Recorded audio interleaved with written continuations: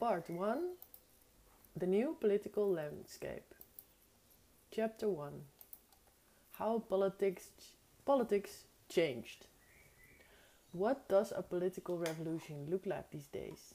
The Arab Spring, the Chinese growth wonder, the rise of tentative social democracy across Latin America, the food price riots across the world, the Occupy movement, the struggling Burmese restoration of democracy, the Kurdish rebirth, the Orange Revolution of Ukraine, the global climate movement, the rise of Greek Syria. The genuine left back on track. At each scene, the world media and political scientists flock as either eager onlookers and semi-deliberate co-creators of the events. This is where it happens, the historical moment where it all changes, or so we think. But somehow, the news always seems to fade and the promised revolutions never materialize beyond their initial fireworks. Intellectuals are groping for visions and goals, but they cannot seem to find them. They can't find visions because they don't know where to look and what analytical instruments to use when trying. They look with a telescope, but have not yet invented the microscope. Of course, we have some rapid changes of economic circumstances, food supplies, communications, and technology. None of this should be neglected, and there are some toppled regimes and rude street brawls there and there. But how satisfying are the changes in, say, Egypt, where the new NATO-supported dictatorship still captures, tortures and kills dissidents, albeit nowadays often members of the Muslim Brotherhood. If we speak of authentic revolutions in the terms of Karl Marx, meaning rapid developmental changes in the social relations and the logic by which society functions and is governed, none of the mentioned examples seem to satisfy. The abolishment of apartheid and the fall of the Berlin Wall reaffirmed the dominant world system, liberal capitalism with representative democracy and a strong undercurrent of accelerating economic and cultural globalization, and its discontents. But the revolution is here.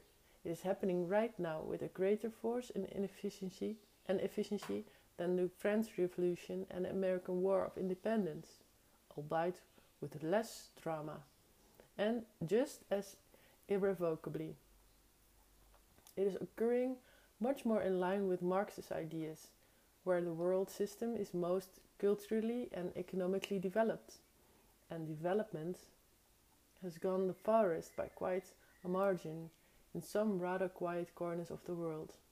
The Goldilocks conditions for revolution are to be found at just the right distance from financial and industrial world centers, in a place where everything functions and runs smoothly, in Scandinavia. In the Nordic countries, we are beginning to see clear patterns of metamodern politics at play. Somewhat vaguer tendencies can be observed in a few other countries, most notably the Netherlands, Switzerland, and New Zealand. And interesting trends can be spotted here and there in other developed parts of the world. But within the larger central economics, including the newly emerging Asian metropolises, we are still far away from the landscape of metamodern politics. The metamodern political revolution goes under the radar of global media and academia, because it happens so inconspicuously, so gradually, and moreover, the Scandinavians themselves lack any conception of the profound global changing that are beginning to take place in their own backyards, changes in many ways affected by their own doings. Whereas small minorities within these countries have hunches or a general sense of direction, there is, at time of writing, nowhere in the world a movement properly informed by an explicit and clear metamodern ideology. But metamodernism's fingerprint is unmistakably there. Key players within key movements will will have a formal theory of their playing field once they have read and understood this book and its sequel, Nordic Ideology. So, revolution in Scandinavia? There are no bloody birth pangs, no rolling heads or riots, or worth mentioning, certainly no coups. In the Nordic countries, you will find at the most some burning cars in the banlieues, some racist violence here and there, and the occasional ritual clash between the far left and the police. But nothing resembling a revolution, not even close. Where exactly is this new revolution? Oh, but you have it all backwards again. The Nordic countries are extremely ordered societies, even today under the pressures of globalization and immigration. It is within the framework of this extreme level of order and the far progression of dynamics inherent to modern society that the revolution occurs. Deep changes of the social, economic, political, and behavioral structures are happening at an accelerating pace, because this is the only place in the world that runs smoothly enough to allow it. From deep within the struts and beams of society you can hear it. Crack, snap, click. We just passed a critical threshold. Our hypothetically held gods pause for a moment. The most progressive countries in the world. Political progressivity is a rather strange notion. The idea presupposes that there can be a certain form of historical progression, a goal or at least direction towards which humanity can and should evolve. It presupposes, furthermore, that there is a background space, with preset measures and markings in it, denoting both directionality and distance of social development. Some different possible meanings of progressive should thereby be mentioned before we go on.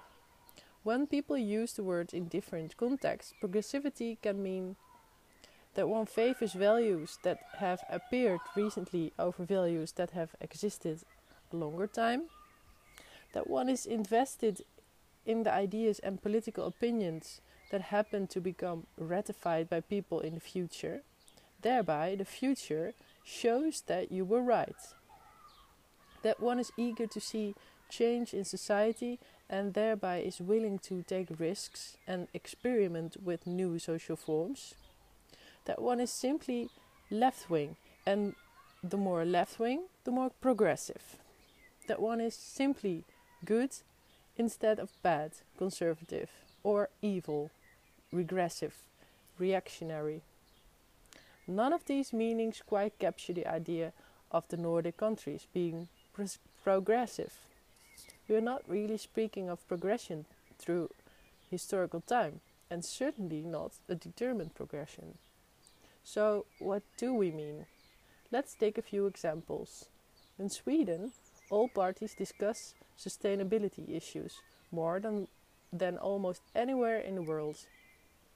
This country also accepts more refugees than other European countries, at least until it reached an administrative limit in 2015.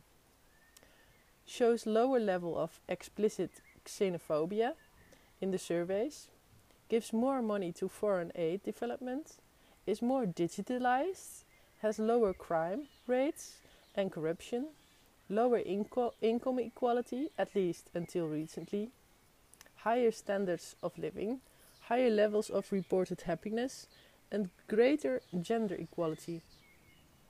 Sweden has the only significant feminist party in the world and an explicitly feminist foreign policy. The country generally supports free trade and manages to have relatively little red tape on enterprise despite its high taxes and strong labor rights. People live longer, at better health, with better teeth, with greater trust for other people and the authorities. People are more secularized than in almost any other country. Kids who grow up there nowadays often start working seriously only around 30, after having traveled the world, studied, paid for by the government, played computer games, and gone to music festivals. Gender equality is much better, with liberal, permissive expressions of sexuality as a result. When the girls select guys, they go less after the hyper-masculine and economically dominant ones than is the case in other countries. Sweden is by no means, and never has been, the socialist semi-utopia it was sometimes portrayed as.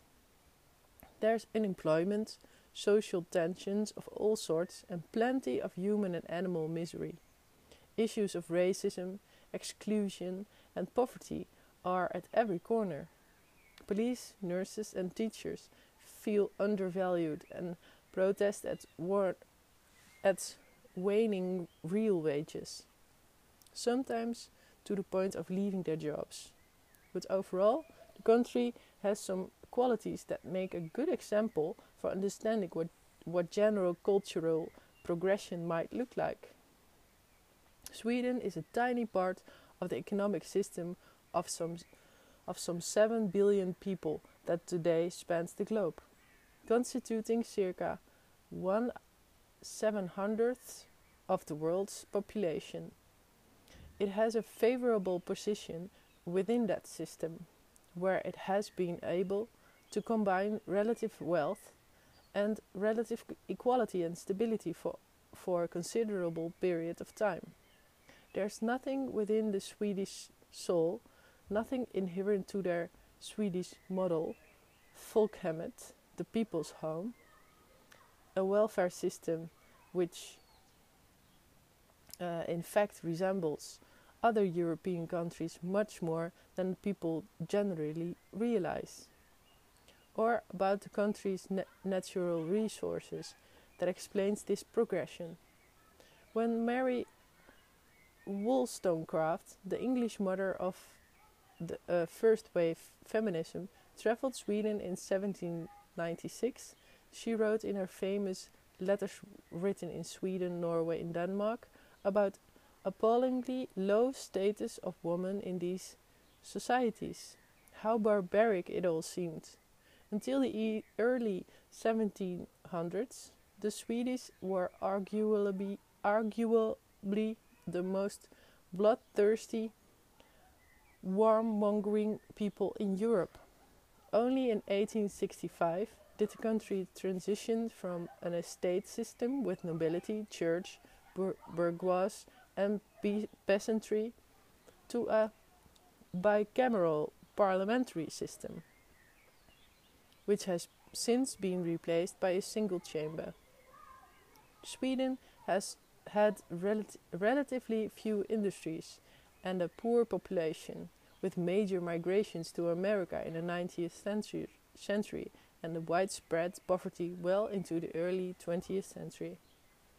The comparatively small bourgeois class could not gain the same political influence as in France and Germany, and worker parties established social democracy, an alliance between poor, relatively conservative workers and progressive intellectuals, supported by the Peasant Party. In exchange for representing their economic interests, the intellectuals imposed their more cosmopolitan values upon the workers by use of the institution of the industrial nation-state, schooling, mass media and bureaucracy. This system was supplemented with a few popular movements, Swedish, folkrörelse, where wide participation was mustered. Pentecostal religion, labor movement, anti-alcohol and later anti-nuclear energy. The accounts of these popular movements tend to be rather romanticized, but they did play a part in popularizing modern and progressive values. As the country did not partake in the world wars, its relative economic position was strengthened and it could support an impressive growth during the golden age of the decades after the Second World War. The only thing special about Sweden is that it has a relatively stable development in relatively favorable part of the world economic system of trade, growth and exploitation, while being at relatively short geographic, cultural and linguistic distance from the center. That's it. Most often, in most part of the world, society tends to be much more tumultuous, especially during periods of rapid change and technological expansion. But for a host of different reasons, this particular part of the world, not only Sweden but also the rest of Scandinavia, managed to develop a full-blown post-industrial economy with more or less the whole of the population on board, under relatively stable circumstances. This caused the cultural values of the population to change during the last part of the 20th century, and the political landscape shifted accordingly, subtly but radically. You are perhaps familiar with the Engelhard-Wetzel cultural map of the world. See figure. It is based on the world's by far most encompassing sociological investigation, asking people in most countries of the world a host of survey questions.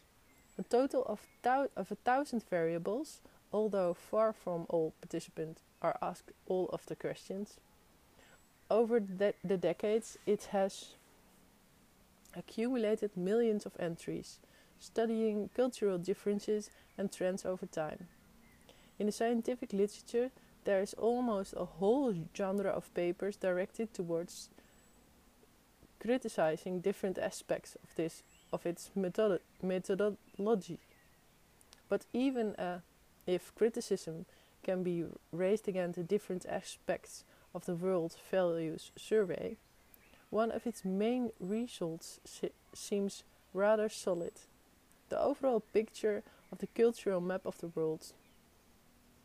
As you can see in the figure, Protestant Europe, especially in the Nordic countries, holds the upper right corner of the two-dimensional cultural map of the world. This means that people here, on average, lean much more towards rational secular values versus traditional values, and self-expression values versus survival values, than anywhere in the world. This is where people believe in abortion and gay rights rather than God's reign, and where they are more likely to go to India to find themselves on a spiritual journey rather than finish their degree on time. It can be no coincidence that the most stable parts of the world, the parts that have had a wealthy and equitable economy for a long time, also have the most modern worldview among their populations. In fact, the Nordic countries have sped up in this direction during the last 2 decades, in the same period as they have become countries of immigration, accepting large numbers of people from more traditional societies. In a way, the figures thereby conceal a yet stronger and clearer trend. The values of late modernity are winning over traditional values at an astounding pace. Even immigrants in Sweden tend to be more modern than, for example, the average resident of Poland. If you zoom out to a couple of 100 years ago and look globally, the trend becomes clear. The Swedes and Danes would have been conservative peasants back then, comparable perhaps with today Afghans.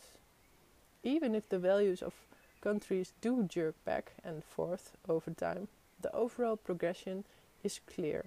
We are headed towards a world with more cosmopolitan values. Values which, according to Inglehart and Wetzel's own analysis, work better in modern society. Think about it. The most secular people in, say, Pakistan are the richest and the most educated ones. And these are the ranks that most other Pakistanis aspire to join. The wealthy Pakistanis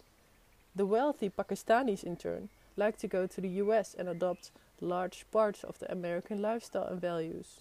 In the US, the liberal press has the constant upper hand and the conservative press, with TV hosts ridiculing the rural conservative population, and the people with the highest status are liberal New Yorkers rather than hillbillies and Christian fundamentalists. And among the liberal US population, Sweden and other Nordic countries have a very strong lure, being viewed as pure and fresh, or just progressive. If you are a liberal lawyer in Boston, you tend to love watching Danish TV series Borgen, with a divorced woman and mother of two, is the Prime Minister of Denmark, dealing with a fictional Green Party to outmaneuver the cruel conservative populists. And you are likely to listen to Nordic pop artists such as Robin, Elephant, Mø, Röyksopp or Björk, because these subtly embody more progressive values in their artwork. And the countries keep winning the Eurovision Song Contest. So the rapidly globalizing economic world system has produced some pockets where the values and the worldviews are a more global, digitalized civilization seem to have taken stronger hold, and they just happen to be in the Nordic countries. And these pockets have a high symbolic value in the status chain of world cultures, which is evident in the growing cultural exports of these countries and the strong Nordic brand in proportion to the small size of the region. None of this should be controversial. Some parts of the world seem to develop values ahead of others and thereby acquire progressive values, which in turn grant different advantages on the global market. After all, why should we expect all 7 billion of us to alter our values in perfect unison with one another? And why should we expect all value systems to be of equal status on the global scene of cultural prestige? I am not saying that the rest of the world is destined to become like the Nordic countries. Technology and culture are evolving much too quickly for such silly recaps to occur. There will never be another 1960 or another 1990. Each historical moment is unique.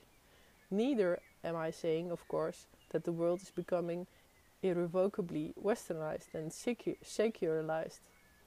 There is certainly more going on under the sun than that, but significant sociological development have undeniably taken place here during the last century.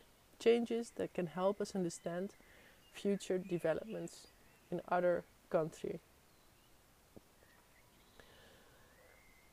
We are likely to see new and unexpected forms of societies emerge, for better or worse. It is in regard that the Nordic countries offer an interesting case.